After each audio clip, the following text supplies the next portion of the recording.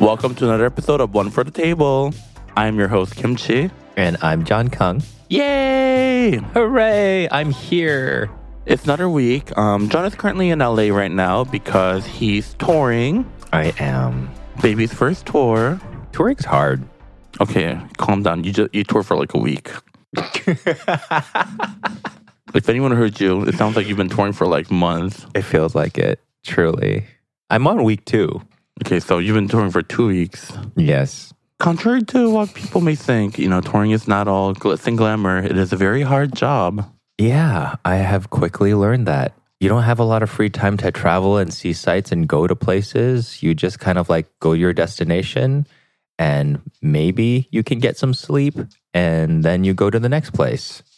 It's very much that. Yeah. But at the same time, I'm really happy to see all the people that want to see me, and it's so cool. And I still get to at least see cool hotel rooms and airports. Oh, that's really crazy because that's not what you're saying earlier. You're like all these fucking people. I don't know why they keep coming. Did not say that. Oh my God.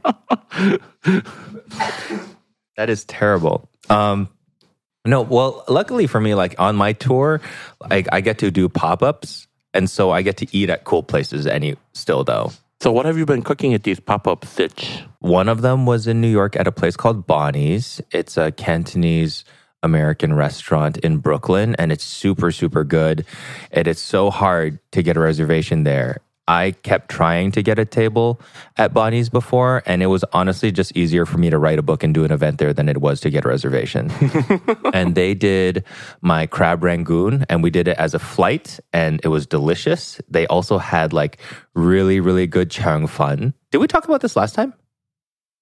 We did, but I was just letting you go on because Oh, you didn't talk about the crab rangoon. You talk about the the sandwich thing, but you didn't talk about the crab rangoon. Oh, okay, yeah. And then the next place was Pecking House, and then they did my fried chicken curry cutlet sandwich, and it was so, so good. They did such a good job. They put a couple of butter pickles on it, and they had a really good bread. From that event, I went and took the red eye to San Francisco and was there 2 days, and now I'm here. And tomorrow you're at Bodega Park and another bookstore. Yeah, tomorrow in Silver Lake, and they're going to make my Mapo tofu kimchi jjigae. Oh, I can't imagine what that would taste like, so I can't wait to taste it. It's very deep, and it's a little saltier, and it's very deep. So I imagine it would be really good for dipping a sandwich in, because Bodega Park is really good for sandwiches. I've gone to Bodega Park before. It's like a Korean take on a New York City bodega. That's it's probably one of the only places where you can get New York style chopped cheese in Los Angeles. Really? Yeah. Well, I've never seen chopped cheese anywhere else, so I'm sure someone's gonna message us and be like, this place in Santa Monica serves chopped cheese. It's well, I haven't been there. Right. But if you've never had chopped cheese before, it's basically a sub sandwich, but inside are all the ingredients you find in a hamburger. So ground beef, lots of cheese, and then tomato, lettuce, and all that, just kind of chopped up and grilled together and stuff. God, that sounds so good. It's almost like Philadelphia cheesesteak, but a little bit trashier, but better. Yeah. I agree with that assessment. It doesn't try to do too much. It's just good and simple. Mm-hmm. So this week, we're going to do something different and answer all the listener questions we've gotten from all of y'all. Yeah, we have so many questions. We didn't even realize until recently that we just had I realized. Oh. But John didn't realize. I didn't realize. I was speaking for both of us. Apparently, Kim knew and was just ignoring everybody. I wasn't ignoring everybody because you kept deleting the messages. I did not. I delete the messages for questions that we answered. I was like, why is the inbox so empty? And John's like, I deleted them all. I'm like, what? Who deletes messages nowadays? Unless it's spam. Yeah, so I was deleting messages for questions that we answered, and Kim was ignoring everybody. So that's the story. Let's go into some questions. Oh, I wasn't ignoring anybody. I was saving the questions so we can make a whole episode out of it. And also, if anyone has any more questions, feel free to submit them to our Instagram, One for the Table. That is number 1 for the table. All right, so first question. This is a pretty long message. I'll skip a chunk of it and go straight to the question. Mm-hmm.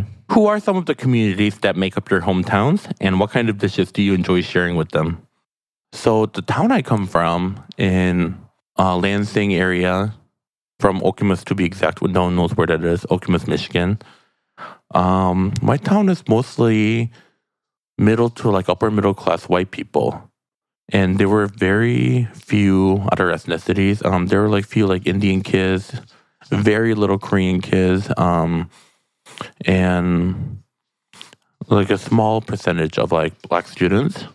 However, back in high school, my friends from like AP Art, our routine on the weekend was like we get together in someone's like house and we draw art, put on like a really long movie, like the entire like Lord of the Rings trilogy or something like that, and draw art all day and make food for ourselves. And one time I made Korean style curry, the one you get from like Otugi packet, and everybody like fell in love. To the point where we basically started making it every weekend. Oh. And for a lot of them, that was like their first time trying curry. And Korean curry, I would say it's like even milder than like Japanese curry. A lot of Japanese curry, like the gravy part is like usually very brown. Well, Korean curry is like a bright red, and usually make it with onion, carrot, potato, and like chicken or beef. What makes it red? So it's not red, yellow. Oh, you said yellow. I thought you said it was red. We gotta get your ADHD under control. It could be red if you put in hot sauce, but we didn't eat it with hot sauce. Ooh, with chili powder would be good. That was like all too fancy for us, like high school kids back then. Yeah. So I enjoyed sharing because of our town. I think there was like 2 Asian grocery stores, and yeah, just like a lot of Asian ingredients were like harder to come by. Oh, and then one time my friends, we decided to do a potluck. And this is where I like truly experienced culture shock for the first time. Cause so like we all like brought different dishes and we cooked, and obviously I made my curry because everybody loved it. And one girl, she boiled chicken breast, and then added salt and pepper. And she's like, "This is a dish that we make at home all the time." So then I was like expecting like, oh, what else is she gonna put in there? It was just that. Oh my God. It was boiled chicken with salt and pepper. And I know like we make jokes about like white people eating bland food. But this is exactly what this was. I'm like, this is a dish she's presenting it as like her home cooking. Right. Like what are they eating at her home? Oh. Like what kind of food do they normally eat? Boiled chicken breast with just salt and pepper. How old were you? I think I was like a junior or senior in high school. Damn. It's like old enough to have like a taste bud, you know? Yeah. But yes, that is the dish I like to sharing from my country, Korean style curry. What about you? I mean, the communities in my hometown is Detroit. And so some of the communities over there, like we have a very large Arabic population. So we have a lot of like really good Middle Eastern food and Lebanese food. And we also have a pretty large like Hispanic population. So there's good like, there's a lot of good Mexican food over there. But like obviously like me being Chinese, I like to share like Chinese food, like dumplings and noodles with people. Whenever people come over, my like go-to is always to make a dumpling something. As well as in the wintertime, like lots of soup and stews and noodles and stuff. That's what I gave you when you showed up. Mm-hmm. It was very good. Very good. Yeah. That's yeah, I guess back then, I guess the question was like, if you're what kind of dish like do you like sharing with them? Yeah. And so I took it as like, what kind of dish do you like sharing with the white people I grew up with? However, if my friends were to come over now, like obviously I'll cook something very different, you know? Yeah. What would you make them? I feel like something Korean. I guess it depends on like their diet because like people in LA have like fucking crazy diets and like different Right. dietary restrictions. So if they're like a non-meat eater, I can make them like 고등어찜, which is like mackerel stew. Yummy. Well, But then if they're like they would meat eat eaters, fish. yeah, Yeah. if they're pescatarians. Yeah. If they're like vegetarians, I make them maybe like I make them like kimbap. Kimbap's usually fun, and then you can put in like whatever kimbap ingredient is I good. want. Yeah. And it just looks pretty, and it's easy for anyone to like eat. And then if they're like meat eaters, I probably like set up like a K barbecue at home. Like K barbecue in restaurants actually charge a lot, but if you do K barbecue at home, it is so cheap. So cheap. Even like the grill and like the burner thing, if you spend like $20 to $30, you can get like a whole set for cheap at any Asian grocery store. And then from them, it's just buying like the veggies and the meats you want. If anyone wants like a fun party idea, I highly recommend K barbecue at home. Hot pot is our thing. Hot pot is good too. Yeah. But for some reason, like I've had so many people like stress out when I've done hot pot with them. Really? Yeah, especially for like a lot of people who's never done hot pot before. Oh, They really have like hard time like grasping the concept. Like when they put in the ingredient, like sometimes, you know, like that and what happened where like someone like eats the meat that you put in, you know, it's just like a common thing, you know? Yeah. That's why you put in like maybe A like whole 3 to bunch. 4 things of like the same ingredient, you know? Yeah. But maybe not all at once, so you don't want to overwhelm the pot. Or overcook the meat. Yeah. But a lot of people have a hard time like finding like, especially for people like that don't cook regularly, they can never tell like when like the meat is done or like when the Ready. veggies like good. So I would say that's hot pot is more of like A learning curve. an advanced thing. Yeah. Like you need some understanding of like the ingredients. Right. Right. No, that makes sense. A lot more people know how to grill than they do how to like poach food. Yeah. At least grill you can see like when something is cooked. Okay, so the next question is visiting Palm Springs for Pride and would love some recommendations for fabulous food while out in the desert. Any hidden gems or must visits? I think Palm Springs Pride is over. It was just this past weekend, yeah. Oh, very sorry. So by the time you listen to our podcast, you'll probably be at home.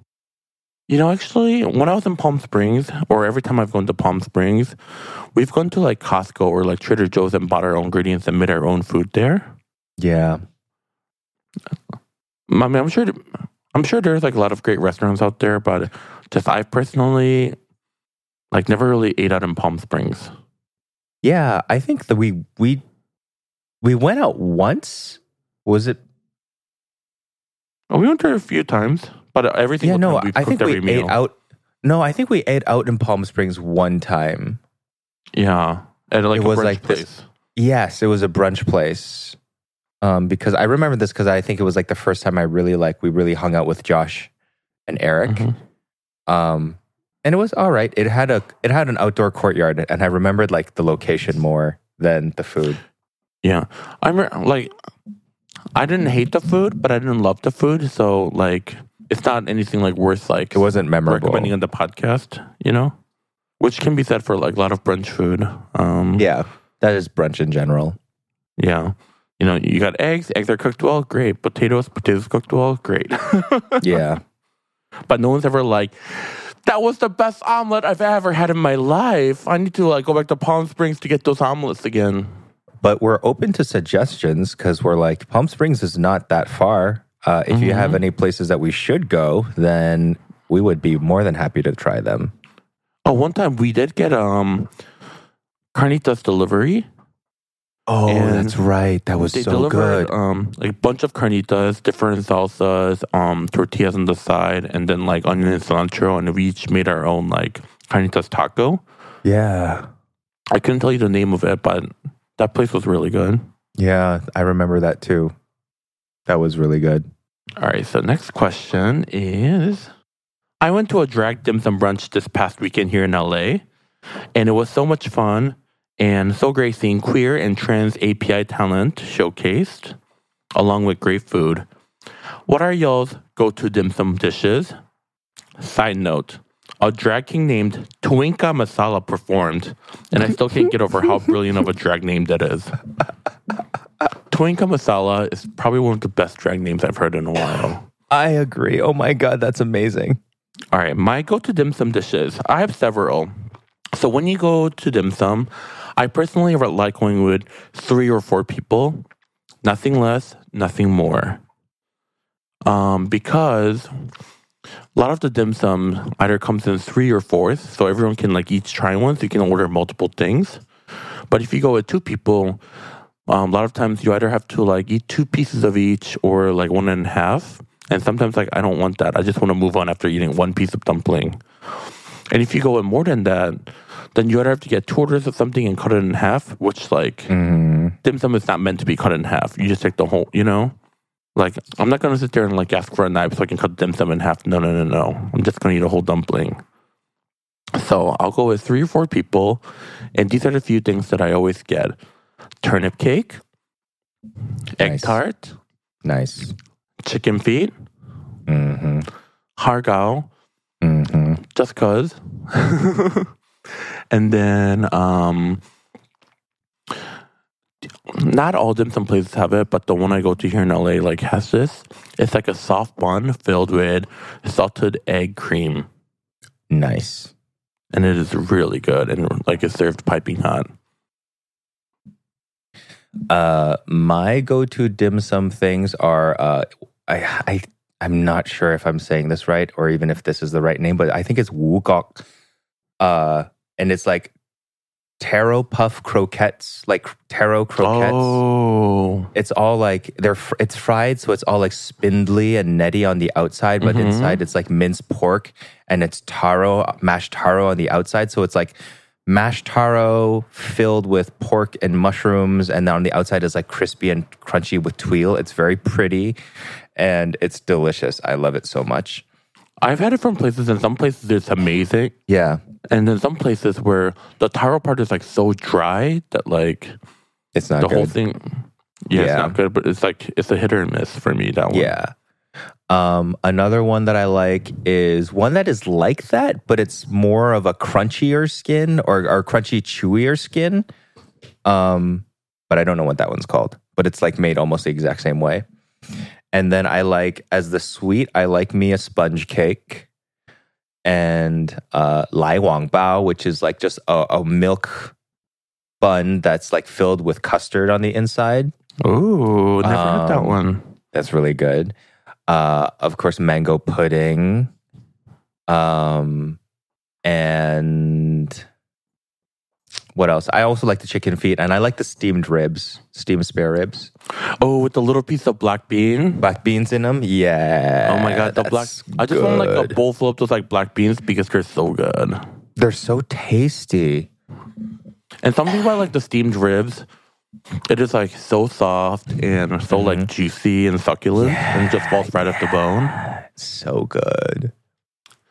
Oh, another one that I like is it's like sticky rice, like wrapped in, is it banana leaf?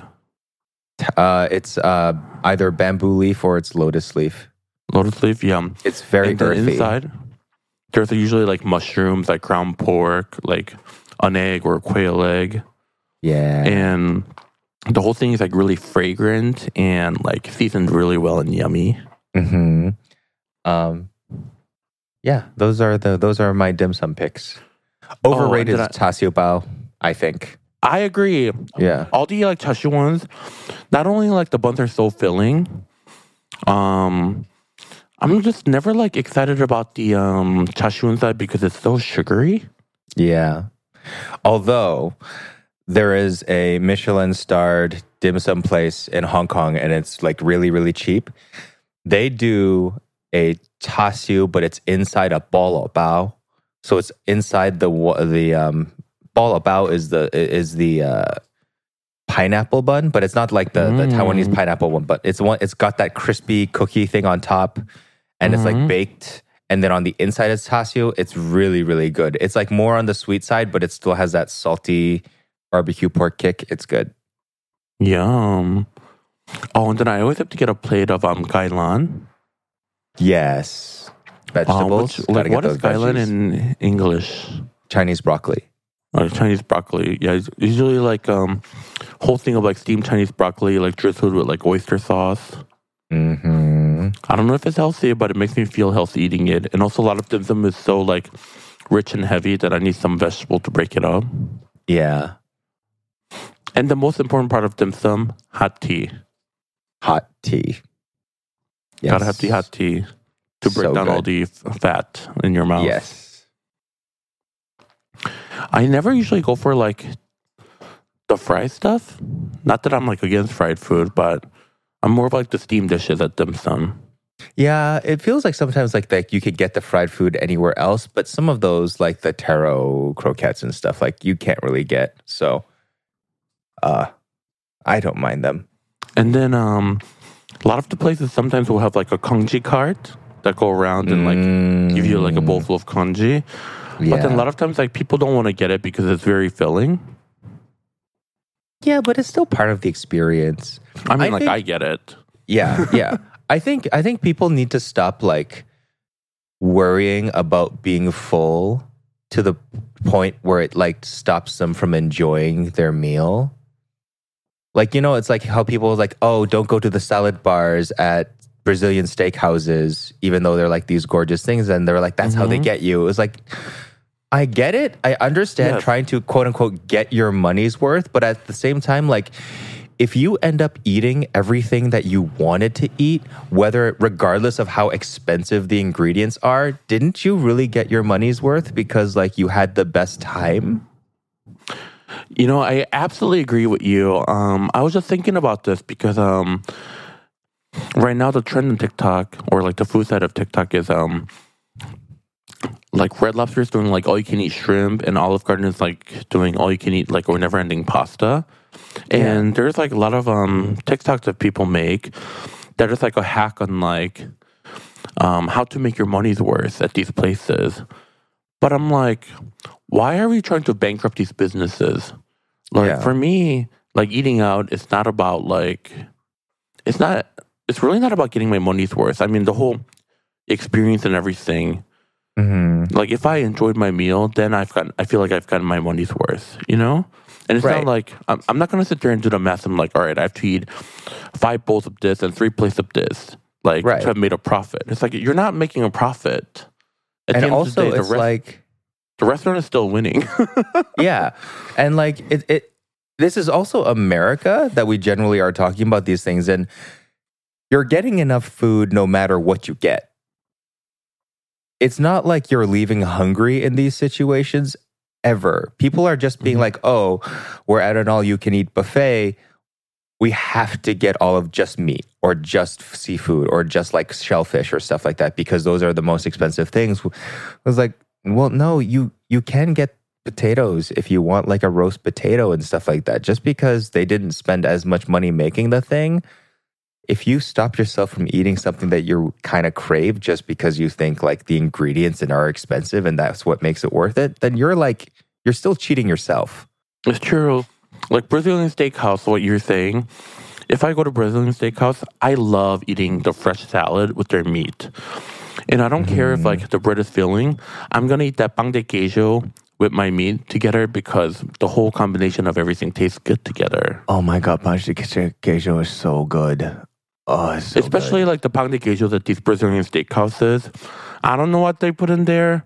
Crack. But those pão de queijo, oh, they're so good. It's because they come out fresh all the time. They're like piping hot and they're super fresh and they're super enticing and they're just like so rich and so good. And like, you know, you're getting hearts of palm in the salad and the salad places. And like, it's just so good. And oftentimes people are like, oh, don't eat the chicken because the chicken is the cheapest meat. I was like, the grilled chicken is the barbecue chicken is pretty good. Yeah, the skin is always going to be super crispy and the meat is always going to be so juicy. Yeah. The ones that I never get, though, are the sausages. Oh, really? I'll ask for some slices of sausage. Occasionally, they have the ones that are like flat sausages that are like sliced, that are, oh my God, I can't say it, that are sliced super thin. Oh my God, that was a tongue twister for me. I don't know why. And those are really good. But a lot of times, the gauchos come to your table over and over again, trying to pound these sausages because no one wants them. Yeah. And I'm like, I told you for the 5th time, I don't want these damn sausages that you're trying to pound off of me. What is your favorite thing at the Brazilian barbecue? Ooh, I always get the top sirloin and the bottom sirloin. Oh, the picanha. I love the garlic beef. But my ultimate favorite are these 2 things. And that is the Parmesan pork. Nice. And the grilled pineapple. Oh, good choices. The pineapple is so good at these steakhouses. And I went there one time and I asked for the pineapple, but they just like would not bring it out. They'll bring the pineapple to other tables and like serve them all, but they just would not bring pineapple to our table. So I asked them 5 times to bring me the pineapple. I wasn't even being rude or anything. I was just like very polite and it's like, I'm sorry, but I would really love some pineapple if you have time. When you get a chance, please. Thank you. But the gaucho will go to every table but our table with the pineapple. And I was like, what? Did I do something to piss these people off? Like, just bring me the fucking pineapple. Oh my God. So, M-Girl in K-Town, I love you. But just bring, I don't know why you're being so stingy with the pineapple to my table. My favorite thing is the picanha. I think it's the top sirloin. It's the sirloin with the really good. Yeah, with the fat cap on there, and they do it in like a C shape. Oh God, it's so good. Oh my God, now I want Brazilian steakhouse. We can get that after this. Do you want to get Brazilian steakhouse for dinner? I'm not hungry enough, I don't think. Oh, damn. Okay. Shall we take a quick break? Okay. Okay, we'll be right back. Right back.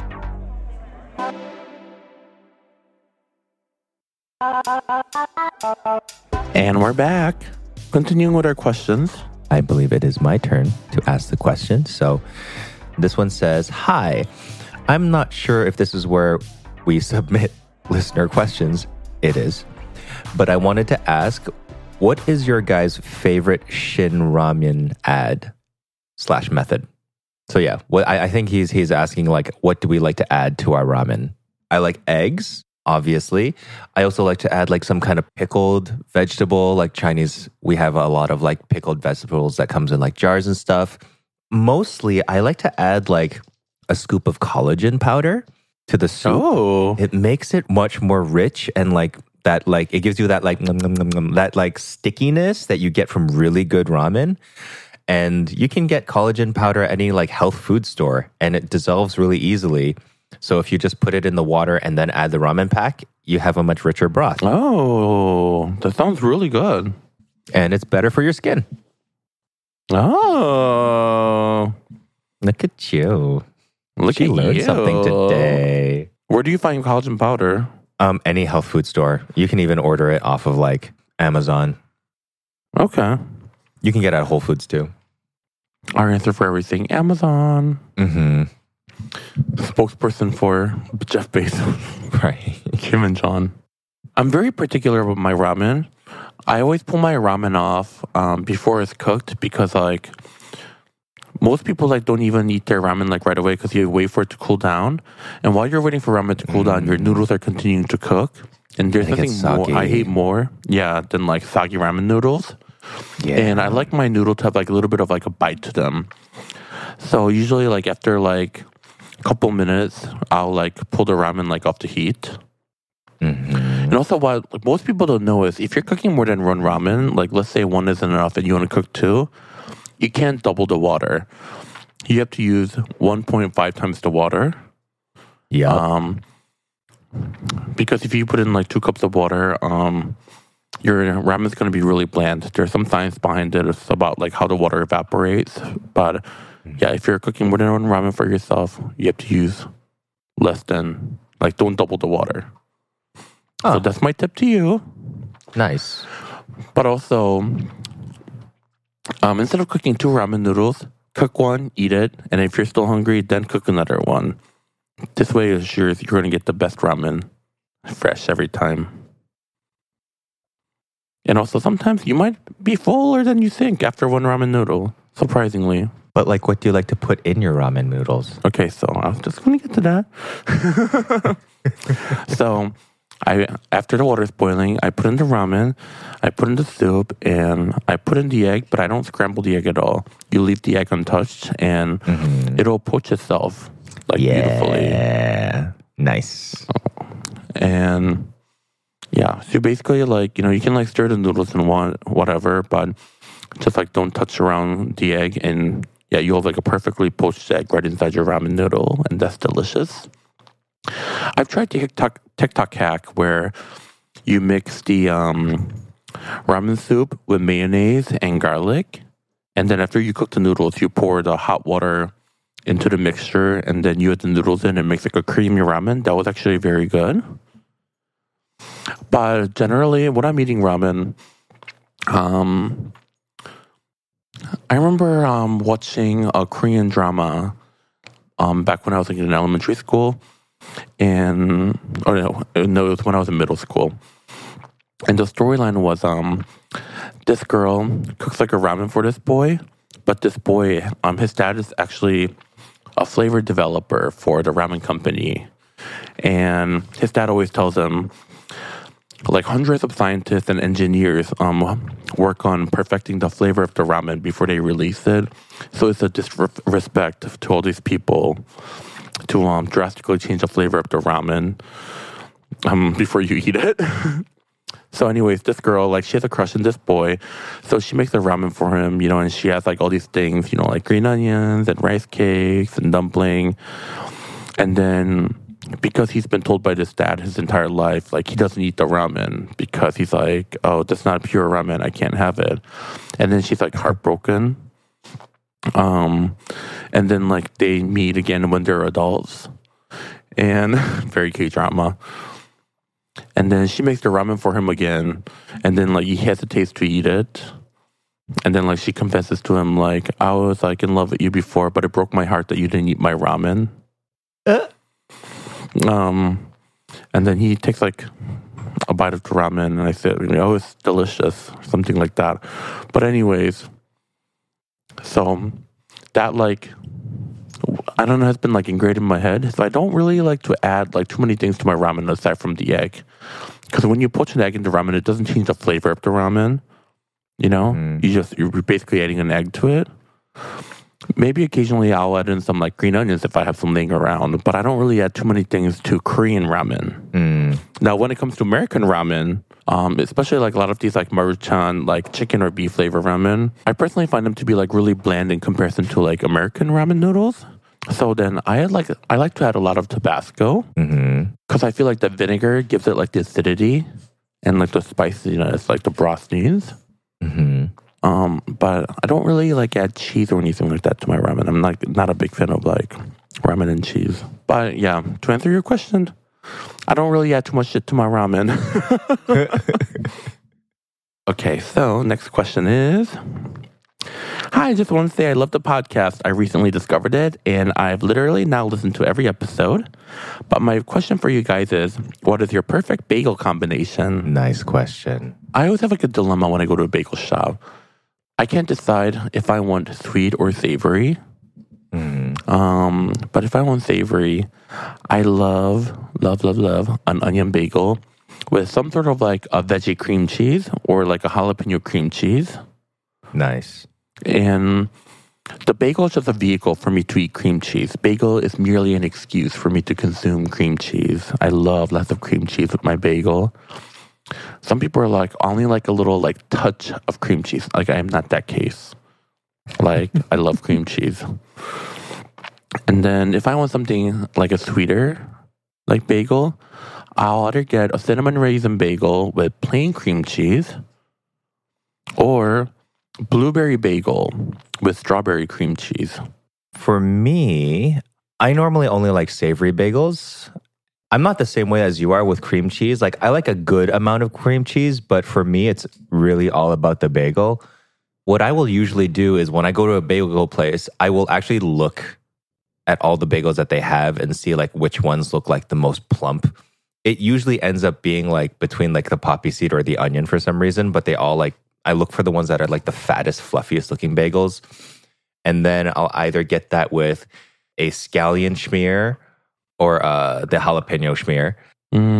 Otherwise, if I want like a bagel sandwich thing, if it's the afternoon, I like to do like the lox and onions and capers. And gotta have the red onions on there. And gotta have the red, yeah, for sure. Actually, the place that I went to in New York, the bagels were okay, but the salmon red onions, Lox? the lox combination that they had, they added ikura to it. Oh. There was ikura, salmon, onion, capers, a little bit of cream cheese, and the bagel in the sandwich. It was so good. Right? Oh my God. It was called the Daughter's Delight at Russ and Daughters. Their bagels, again, are okay, but that sandwich was really good. But if it's the morning, I do like a bacon, egg, and cheese with a crappy cup of coffee. See, I like breakfast sandwiches, but I don't know. If I'm eating like a bagel, I think I just personally prefer like just a cream cheese. Yeah, sometimes I want like, yeah, I know, I totally support you. Yeah. But like for when it comes to like egg, bacon, and cheese kind of a moment, I think I'll prefer like a roll or in like a breakfast burrito form or like croissant or English muffin.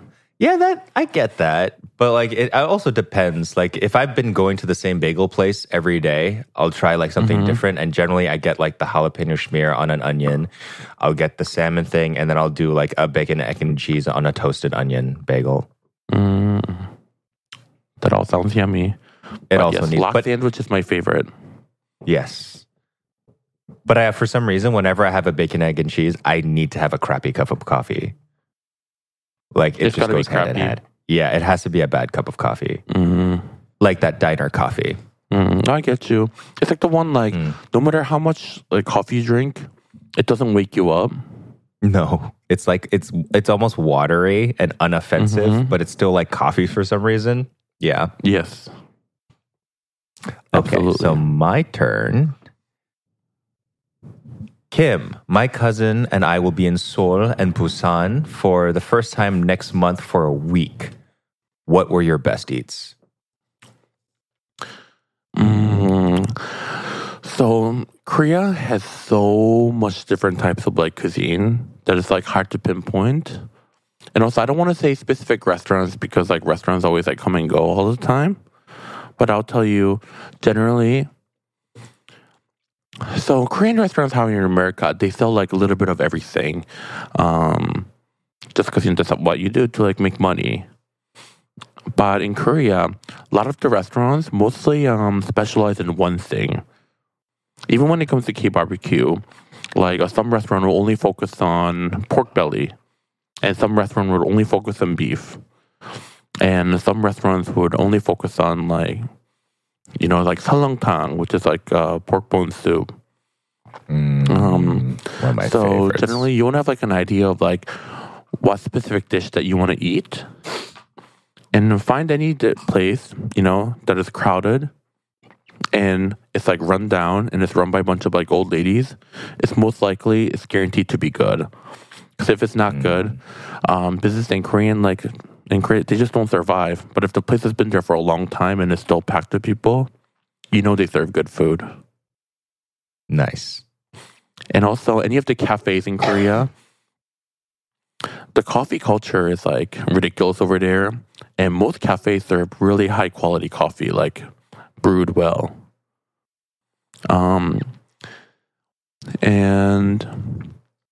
But the one thing is, a lot of people drink like Americanos and things like that there.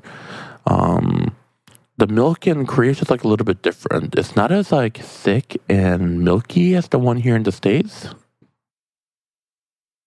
So just like keep that in mind when you're a person like that likes to order like sweet lattes and things like that. And if I were to pinpoint you to any specific dish in Korea, I guess I'm a little spoiled because I live in LA, so we can get like most things here. But the things that we can find here easily are Korean street food. And Korean street food is really good. Whether it's like a toast that you get like in the morning or tteokbokki. If you see like a tteokbokki stand in the street, and if there's some like ajumma cooking like a giant batch of tteokbokki and you see like a line of people, make sure you get the tteokbokki and get some odeng, which is like fish cake on a skewer, and some sundae, which is like a blood sausage thing filled with like glass noodles. And you can eat it all together, and it's very delicious. So on to the next question. Hi, Kim and John. My partner Hannah and I love listening to the podcast, and I have a question about cooking and prepping meat. We were both vegan for 8+ years and recently made the adjustment to eating animal protein again. So far, we've cooked chicken broth, whole roasted, and as cut parts, kung cheese and stews. That's about it. What are some nice ways to prepare your favorite animal proteins that aren't too hard for a newly meat eater to do? Thanks so much. Y'all do great work and happy Pride. So, oh my God, there's so many like different ways to cook protein. But if you're like a recent eater, it seems like you have like a good idea on like how to cook chicken. Another protein that I think is pretty easy to cook is pork. And I think pork is very like inoffensive in terms of like flavor and texture depending on the cut. To me, like pork belly and bacon is basically like candy, you know? Yeah. Like pork belly, for example, you can like chop it into tiny little pieces and just like throw it into a skillet and basically cook them till like when you think they're like almost burnt, they're basically ready. And you can like top it into like anything. You know, you can take those like crumbles and put it in salad, soups, sandwiches. Little bacon bits and pork belly bits are like really easy to use on anything, and it tastes good. And then you can take the fat that's been like rendered off, put it in a jar, and you can use it in cooking for other things.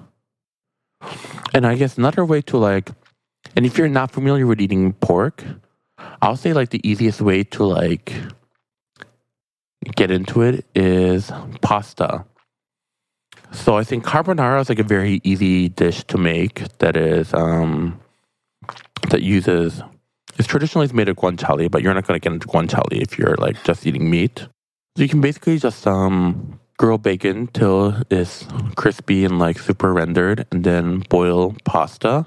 And while the pasta's boiling, mix Parmesan cheese and some eggs. You can look up recipes like online, but carbonara is like so easy to make. And then you save the pasta water, and you take the pasta and then toss it in the bacon fat with the bacon bits, and turn it off the heat, and then pour the egg and Parmesan mixture over the pasta and add the pasta water, and just keep stirring until it emulsifies into like a creamy sauce. I had a friend that never ate pork, and then I made this carbonara dish for them, and she's like, "Oh my God, like this is delicious." I was like, "Yeah, it's the flavor of bacon fat." So I would recommend making carbonara for you. What about you, John? I think salmon is probably one of the easiest animal proteins that you can use because it cooks super fast, and it shows you, like you can see it when it's fully cooked pretty easily. And also, like, you don't really have to worry about, like, cooking it all the way or whether it's underdone if you buy, like, the Costco salmon. If you buy, like, the Costco farm salmon, like, I eat that salmon as sashimi. So if you make sure, like, you buy it the same day that it's been processed, which it says on the packaging, you can, like, actually practice. Like, if it's a little underdone for your taste, you know you're probably not going to poison yourself. Or also you can get used to like having your salmon rare because that's also really delicious. But yeah, lots of fish and shellfish, like they cook super, super fast and they show you in different ways. Like shrimp will curl up when it's done. Scallops will turn like white when they're done. And they all cook really fast. So I would recommend going with seafood. Even if you overcook your salmon, you can always like shred it, mix it with mayo, and top it on rice or something. Yeah. You know? There are a lot of things you can do with salmon. It's so versatile. And also, Salmon skin, don't throw that away because you can toss it in the oven or air fryer and make the skin crispy and eat it like chips. Yeah. And that's surprisingly really good. But that's also the fishier side, so it might be a little bit too much adventure, but when you feel comfortable eating salmon, give it a try. All right, your turn. John, I just received your book. Super excited to try it out and try out some recipes. Have y'all had Lao food? If so, thoughts on the food, especially the Lao style papaya salad versus the Thai style papaya salad. I unfortunately have not had as much exposure to Lao food, although we did go to that one restaurant, right? Was that restaurant Lao? Which restaurant? The one that we went to with Sang? Oh, that was Thai. Oh, that was Thai? Okay. Yeah. Well, then I probably haven't had a lot of experience with Lao food at all. Although I would like to try it. I understand that their papaya salad is more pungent because they use more fish sauce, which I would love. But otherwise, unfortunately, I haven't had a lot of experience with it. I've had a lot of experience with Thai food, and papaya salad is delicious. But yeah, what about you? So for anyone that's like not familiar with Lao food, there's actually a great food content creator. His name is Sang. His Instagram handle and TikTok handle is at SAENGDOUANGDARA. And he makes like a lot of videos of educating people on Lao food. And he actually took me to like a Lao restaurant on North Hollywood. And I would say like flavor profile wise is similar to Thai food, except magnified. So spicy food is like way spicier. The salty flavors are like way saltier. Briny things are way brinier. It was really, really good. Everything I ate, I was like sweating my tits off, but it tasted all amazing. And I love Lao style papaya salad. Because every place makes it differently, but there are some like papaya salad I've had where it's fresh, but I was like, it's a little bit, I almost feel like I'm eating kind of like a blend, like radish salad or something, but Lao papaya salad, like, it's so like briny and salty, and yeah, it's everything I love in a dish, but it is very spicy. But this spicy is like the bird's eye chili spicy. Oh, yeah. Which like makes you sweat. Like, I sweat for any type of spicy. But next question. Really enjoying this podcast and thought of a question for you both that hopefully hasn't been asked yet. What are your guilty pleasure food and snacks? Something you deny you like, but secretly do. Much love and best wishes. I have definitely denied liking this particular thing to a particular group of people, but I actually love this, and it is a guilty pleasure. Truly. I don't think I've even admitted liking this like publicly. Velveeta. Really? Velveeta mixed with salsa, a microwaved, dipped in corn chip. It is so trashy, but it is so good. Nice. And yes, there are fancier like queso and like, chip and dip options out there. But something about like melted Velveeta just really hits when you want that like nasty nacho experience. And, and some people even get fancier and like ground beef and jalapenos. No, just Velveeta and jar of salsa, microwave together. So for me, I don't really have any like guilty pleasures like that. If I like to eat something, I will eat it and tell people that I like to eat it. But in cases of like guilty pleasure food, sometimes I'll go into like snack spirals and like just go crazy. Like, okay. So basically, I'll go into these snack spiral very, very rarely, but I'll just be like ravenously hungry and snacky and I can't control it. And like, I will do like anything. I will dip. If there's chips around but nothing to dip it in, I will use like sour cream or whatever, or even like yogurt, and I'll put like some curry in the yogurt to make it like more savory or whatnot. That doesn't happen a lot. It's kind of like if I smoked weed and got crazy snacky like that, but sometimes I don't even need the weed. I just do it. I'll feel a little guilty after that because it's just unhinged. But otherwise, it's not that unhinged. I feel like that's like an experience do you get that way? People have. Do you? Okay, yeah. You don't? I don't, but I mean, I can see it happening for people. Yeah. Yeah, it definitely happens for me. But that's as close as I get to like eating something and being, I guess, guilty for it. Oh, I think another guilty pleasure of mine is sour cream. Mm-hmm. Especially like potato with sour cream. Yeah, that's nice. And it could be any form of potato, whether it's baked potato, fries, even potato chips. Yeah. Potato and sour cream, I don't know why. It's just such an amazing combination together. It really is. It really is. Yeah. Even like spicy Cheetos dipped in sour cream. If you know, you know. If you don't, well, move on. Maybe I'm just really a fan of like sour dairy products. Like I love yogurt. I think you're just a fan of sour anything. Yeah, I love sour. Sour might be my favorite flavor profile. I think I would not be surprised. I'm not surprised that you said that at all. Why? Because like you're always like, I need a little acid to like counterbalance this and that, and just a little. Yeah. Yep. Yeah. Sour is life. Sour for the win. No, it's a very good flavor profile for sure. But that being said, however, I'm so hungry, Kim. Oh, you don't like? I am. I'm really hungry. I don't like sour candies. I'm not surprised at that either, though, because you don't have any sour candies in the house. No, I don't have that much candies in the house. Period. Yeah, I think there's a difference between like sour though and tart.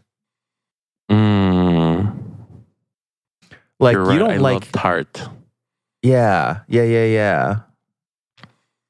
A little touch of acid, a little kiss of just acid, if you will. A kiss, exactly. Well, out of all the flavor profiles, which one would you say is your favorite? Sweet? No, it's either savory or sweet. It just depends on what mood I'm in, and if I'm in the mood for one, I want savory? A lot of it. Like just salty. Yeah, salty. Okay. It's one or the other, and when I want one, I want it a lot.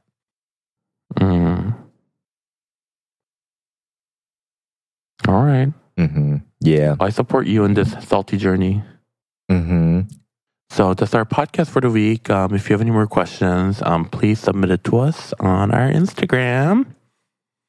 And if you like our podcast, feel free to leave a 5-star review. And if you don't, well, why are you here? And why have you listened this far? So don't be a hater. That's it. John, are you going to say anything? I'm saying goodbye. I'm saying you just kept talking and talking and talking, so I thought you were going to finish. I was waiting for you to say something. You're just sitting there in silence. I'm sitting here being a supportive friend and letting you have your moment. I don't need you to be supportive. I need you to engage with me. Okay, good night, everybody.